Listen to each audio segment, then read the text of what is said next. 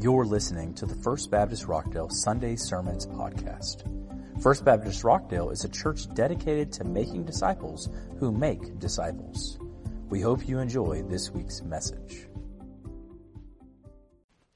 When I was a child, I was not an avid reader. As a young child, my mom would have me read, and I would read a Dr. Seuss book. You know, as an adult, you think, oh, Dr. Seuss books aren't that big. And then when you have a child and you start reading a Dr. Seuss book, you realize they go on forever. They're like 70 pages of nonsense rhymes, right? And so I would read a little here and a little there. I was really bad in junior high and high school. I don't think I read an entire book my entire time that I was in junior high and high school. I read a lot of Cliff's Notes, a lot of yellow and black versions of books that I had to read so that I could pass tests and write papers on them. But I never would really sit down and discipline myself to read. But there was one kind of book that I really enjoyed reading as a child, as an elementary school student. I would go to the school library and I would try to check these books out. And I don't know if they still exist, or I'm sure they exist. I'm not sure if they're still being made. It's the Choose Your Own Adventure books, right? Because a Choose Your Own Adventure book, you get a book and it's like, 200 pages long, but it only takes you like 30 minutes to read it, right? Because you get to skip around throughout the book. And the way the book works is you'll read a couple of pages, and then you get to make a choice for what the character in the book is going to do. So, you could go left, and if you go left, turn to page 99. And if you go right, go to page 27. And so you're always jumping around in the book, and the story is different every time you read it, no matter what the decision you make. Every time, it can be a little bit different. I don't know how many different endings there are in those books, maybe just one or two. But to get to that ending, you take a different path, and it's kind of exciting because you feel like you have some direction for where the story is going, right? For where the story is heading. And a lot of us, we need to understand that our lives are much more choose-your-own-adventure books and a lot less novels that have been laid out before us. A lot of us live our lives as if whatever is going to happen is inevitably going to happen, and we live a very passive life and not living a very volitional life where we choose what we're going to do. God lays before you choices every day, and every choice you make has some consequences. Some will be major consequences and some will be minor consequences, but your choices truly do matter. If you're a child here today, your choices that you're making today matter for the kind of adult that you're going to be in the future. You can't act like an idiot at 6 years old your whole life and then think that someday you're just going to turn it on and you're going to be a responsible adult who has exactly what you want, right? Choices matter, and they add up. They're cumulative. They just keep piling on top of each other. And today we're going to look at the power of choosing, right? So we're in Genesis chapter 9. We're finishing what we're doing in Genesis as a church right here as we finish the story of Noah. Genesis chapter 9, we're in the second half of that, starting in verse 18. And you remember the story. Noah was called out by God because he was an exceptional person. In a land of unrighteous and wicked people, Noah was somewhat righteous at least. And God says, I want to rescue you from this impending judgment, this flood, this worldwide calamity. I want to rescue you from this event. Build a boat, and I'll put you, your family, and some animals on it, and y'all can get away and start again afresh. And sure enough, that's what God does. Noah gets on the boat. The animals get on the boat. God shuts the door to the boat, and the world is totally and completely washed away. Right? Everything that once was no more. The waters go down. Noah gets off the boat, and then God and Noah have a time together where God makes a covenant to Noah to never again destroy the world by a flood again. And right after that, we pick up in verse 18. It says, the sons of Noah who went forth from the ark, who were on the ark with him, were Shem, Ham, and Japheth. Now Ham was the father of Canaan. These three were the sons of Noah, and from these, the people of the whole earth dispersed. That makes sense, right? That The three sons of Noah were the three basically fathers of humanity, right? Because there was no one left to father humanity except for these three boys and their wives. Now Noah began, verse 20 says, to be a man of the soil, and he planted a vineyard, and he drank the wine, and he became drunk, and he lay uncovered in his tent. And Ham, the father of Canaan, saw the nakedness of his father, and told his two brothers outside.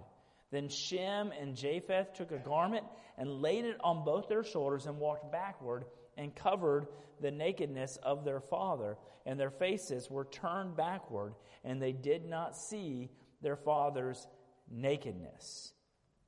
All right, this is the beginning of a story about choices, right? Noah gets off the boat. He has three sons with him, Shem, Ham, and Japheth. And Ham is specifically mentioned every time you read about him in the book of Genesis. It's like Ham was the father of Canaan. Ham was the father of Canaan. Ham was the father of Canaan. He might have had 100 other kids. We don't know, but we know he had that kid because Canaan's going to matter, right? In the grand story of the Bible, Canaan as a people is going to matter. And so the person who compiled the book of Genesis made sure to say this is where the Canaanites came from. Their ancestor was this man Ham. Now Ham is just like the middle child, right? And we got some middle kids in here, right? Y'all think like you just go under the radar and no one notices you, right? Youngest children, like we get away with everything. Oldest children are just kind of high strung, really, right? I mean, if we want to be honest about it, it's kind of high. So we got some oldest kids. And some of y'all are like, well, I'm like the 8th of 19, and I don't know what to do with you, okay? But you know, Ham is the middle child. We don't know much about him. He's not featured in any other part of the Bible except this. This is the only story where he has any personality. And what we see is Ham makes a poor decision after his father makes a poor decision. Noah gets off the boat, and it says he began to become a man of the soil, and he plants a vineyard, and he takes the grapes, and he ferments the grapes, and then he gets drunk. Now, getting drunk is pretty much always wrong, okay? You may say, like, well, what about this situation? It's wrong, okay? I don't care what's going on in your world. Getting drunk is not a wise decision. In fact, I would go as far as to say it's a sinful decision. Baptists for a long time have been pretty anti-alcohol. That stance has softened to some degree, but the truth is, right, anything used to excess can be used for sin. And Noah took the grapes, took the wine, drank the wine, and got himself passed out drunk in his tent. And he wasn't just passed out drunk in his tent, he was passed out naked, drunk in his tent. Some of you can relate to this. You're thinking back to your younger years. You're like, I've been there, right? Like, I've been in that exact. Some of you are like, that was Friday night for me. I was there. I just blacked out. If that's you, we're going to have a time of repentance at the end of the service for you, okay? Right? But some of you have experienced that. Some of you know some people who are given to drinking a little bit, and they make bad decisions. I remember the first time I was around drunkenness in my life, I was like, I don't know, I was probably like 12 years old, maybe 11 years old. My parents drank, but very little, right? There was a liquor stored above the fridge. I knew where it was, but was never really tempted by it. But there wasn't like beer in the fridge or anything. My parents drank occasionally, very, very, very rarely, never really in front of me. And so I wasn't exposed to it much as a child. But my brother immediately above me, 3 years older than me, he's like 14, 15 years old, and his friends' parents had beer in their fridge. And so every day or two, he would take a beer or two out of the fridge and stash it away. And so he came to my house with like 20-something beers for him and my brother to drink, and they drank 20-something beers, these two 14, 15-year-old boys. And if you're 14 or 15-year-old and you drink 20-something, or it's 10 apiece, like, you're going to be in bad shape. And I'm over there, I'm playing Wing Commander 3 on the computer like the very good child that I am, right? That's a weird game, by the way, just to get not too far off track. But I'm playing the game, and I'm watching my brother, and I've never seen this. Like, I've never witnessed this in my life. And he is sloppy, and they're yelling and screaming, and they're trying to throw popcorn in the air and catch it. I remember it very vividly. And so, and if you're drunk, your coordination is not good, okay? Catching popcorn in the air is not an easy thing to do anyways, but they were not succeeding at this game, right? They would throw it up and they would stumble. It was really, really sad. And so then think maybe it was my brother's friend. He took the whole bowl of popcorn and just threw it in the air and was like, ah, right? That was the only way he was successful. Right. He was in a bad place. Right? Drinking to excess is a bad choice. And there was consequences for it. The consequences for my brother, by the way, was his first date of his life was that evening. Right? And so he was coming off of a terrible drinking experience. And I don't know if that may not have been the first time my brother drank. First time I witnessed it. He was coming off a terrible drinking experience to go on his first date with this girl. Guess what that relationship did? Not much. Not much. That relationship was doomed from the start, right? Choices have consequences, right? There's a consequence to the choice. Noah's consequence for getting drunk was he passed out naked in his tent. And this idea of nakedness is an idea of exposure. It's a bad place to be, right? It's not where you want to be, is to be exposed. And Ham, we don't know why Ham was wandering in his dad's tent. We don't know if he had business to go in there or if he knew his dad was passed out drunk and he just wanted to see what was going on with his passed out dad. We don't know the motivations for why Ham went into the tent, but we do know that when Ham saw his father's nakedness, he responded poorly. Right? He may not have had a chance to avoid witnessing what he saw, but he had a choice on what to do with that. And instead of closing the tent and walking away, or behaving like his brothers did and covering his father up to give him some sort of modesty in that moment. Instead of that, he goes outside to his two brothers and he says, "Hey guys, guess what's going on?" Right? He thinks he has this wonderful story to tell. He tells his two brothers, and his brothers probably reprimanded him because you look at how they behaved, and they did the exact opposite of Ham, right? Ham, who saw and bragged and wanted to share about it. We don't know exactly what went on in that tent. If you read commentaries about what people think might have happened in that tent, it ranges from Ham just seeing his dad to Ham castrating his dad, okay? That's the range of potential options of what happened in that tent. I don't know what happened. We're just going to say he saw him because that's literally what the scripture says. But it could mean a few other things. But instead of doing what Ham did, the brothers go in and with a great deal of reverence, right? They put the robe, the blanket on their back, and they back up to their dad. And then they just throw it down on their dad, right? So that he's covered, and they walk out because they want to preserve their dad's modesty. Life has choices. You have choices constantly about how you're going to behave in situations. You don't always choose the situation you're in. Right? Sometimes you wander into a situation, in a moment, you have to make a decision. Am I going to choose to be righteous, or am I going to choose to be wicked? Am I going to choose sin in this situation? Am I going to choose righteousness in this situation? Maybe you're surrounded by people in your life, and you have that choice, and you just naturally choose sin, right? It comes sometimes. We feel pressure. We feel this desire to be accepted. We feel that if we were to choose righteousness, we might offend someone in that moment. And so instead of being righteous, we say it's easier to be wicked because it doesn't make other people feel uncomfortable. Right? You know how many times I've chosen sin to keep someone else from feeling uncomfortable? Hundreds of times. Where I have personally thought, this is not the right thing, but the right thing would make for a very awkward exit for me. And so instead of being righteous, instead of making my friend uncomfortable, I'm going to choose wickedness in that moment. And I'm going to choose to look like this person and act like this person and talk like this person and joke like that. I'm going to choose to be this person because if I can be this person, they won't feel bad about their wickedness. That should not be. Clearly, that should not be. We should choose righteousness, but we have the choice before us all the time. And you have that choice. The devil made me do it is not a valid argument. Temptation comes. Situations arrive. You don't make all the things happen that happen around you, but your decision, your choice matters.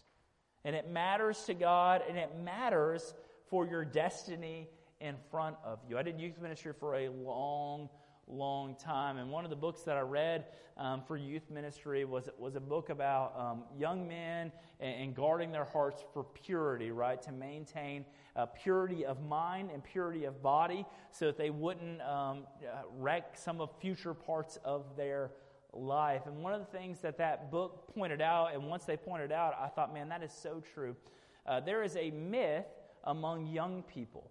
And I use young people likely. It goes into college and even post-college, because we have 25-year-olds who aren't quite adults yet as far as making their own decisions and getting out on their own fully, right? But there's a myth that what you do early in your life does not affect what you can be late in your life. It's called the bifurcation myth, that there is a total divide at some point in your life, and everything on this side of your life doesn't affect everything on this side of your life. But that is a total and complete myth. Every choice that you make as a young person affects who you can be and who you will be as you grow. And so you need to take seriously your choosing.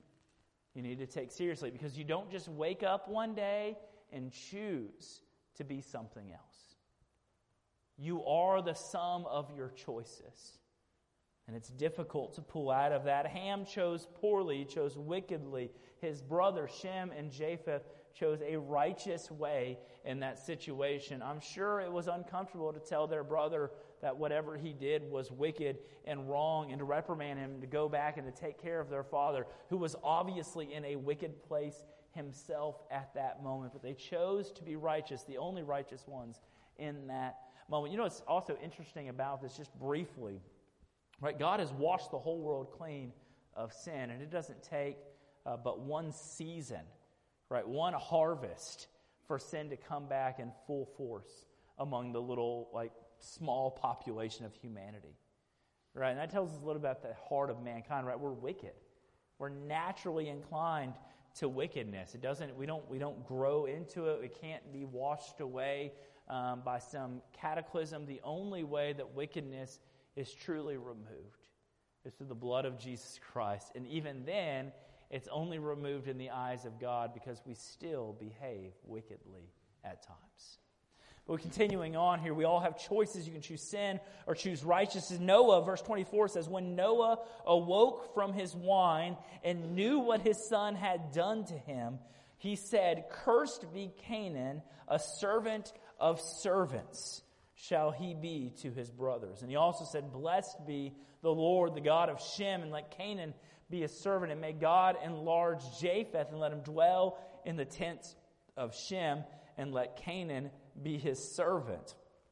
And after the flood, Noah lived another 350 years. All the days of Noah were 950 years, and then he died. So Noah's off the boat. His son has just violated his personhood in the tent there. He finds out about it when he wakes up, and the consequences for sin are exposed. Right? The choice that was made determined the direction of these people's lives, and it did determine the directions of these three individuals' lives.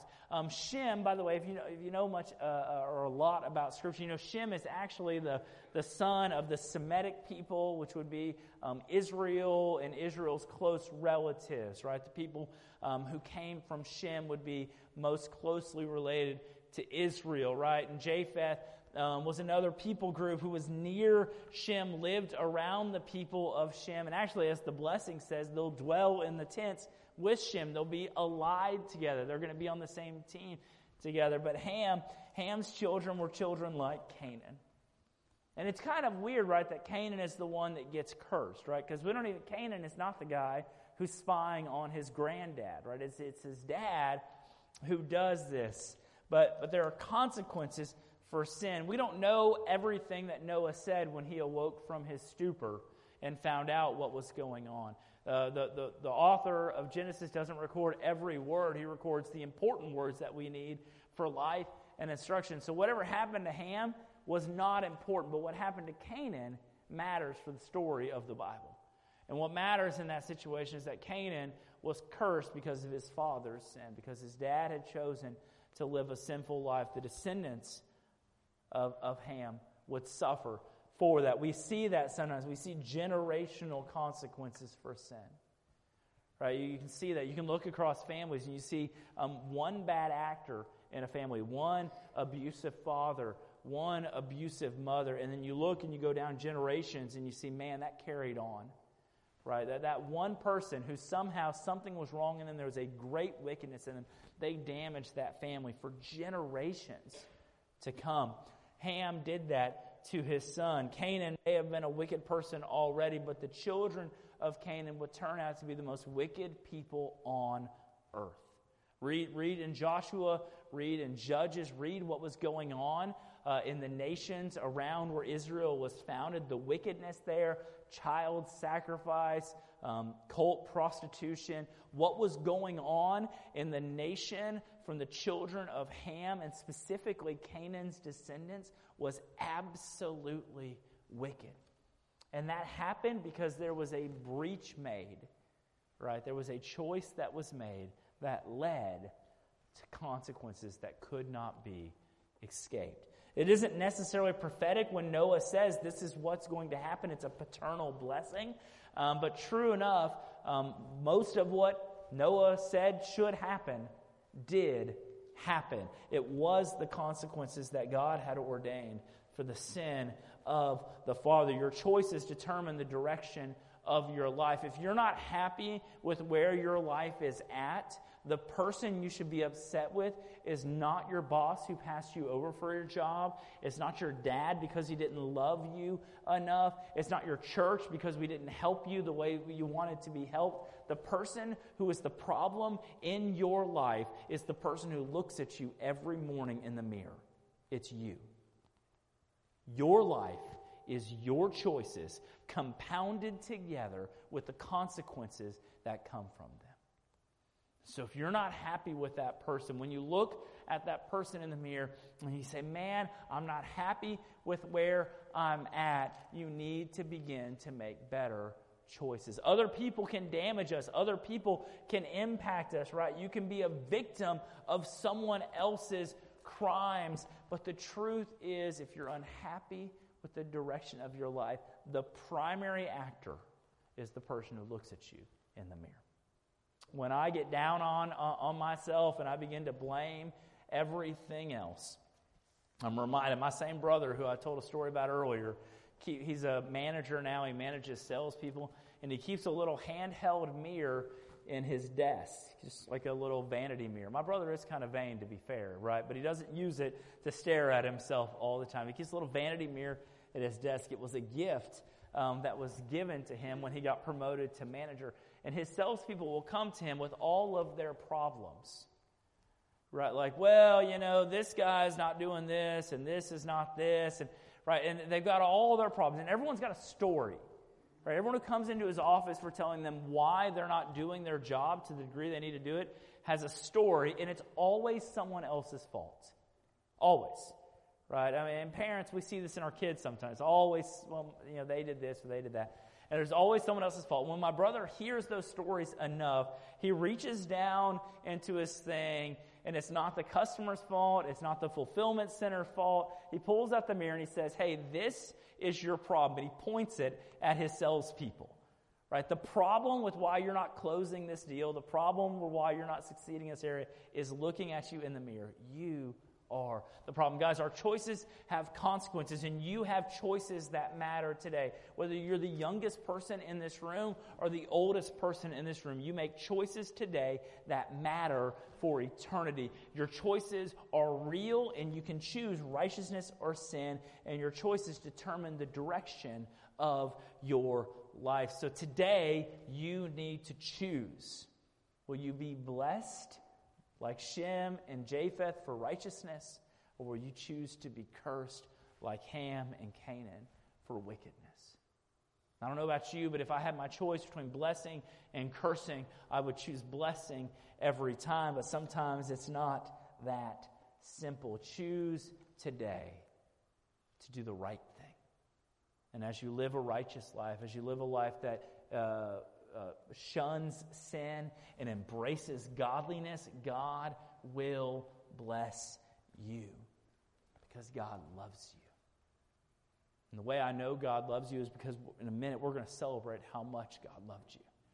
That He came to earth, He sent His Son to earth to die on the cross for your sins because you're special to Him. And if God loves you that much to send His Son to earth to die in your place for sin that you committed, I promise you He loves you enough to bless you today as you live for Him.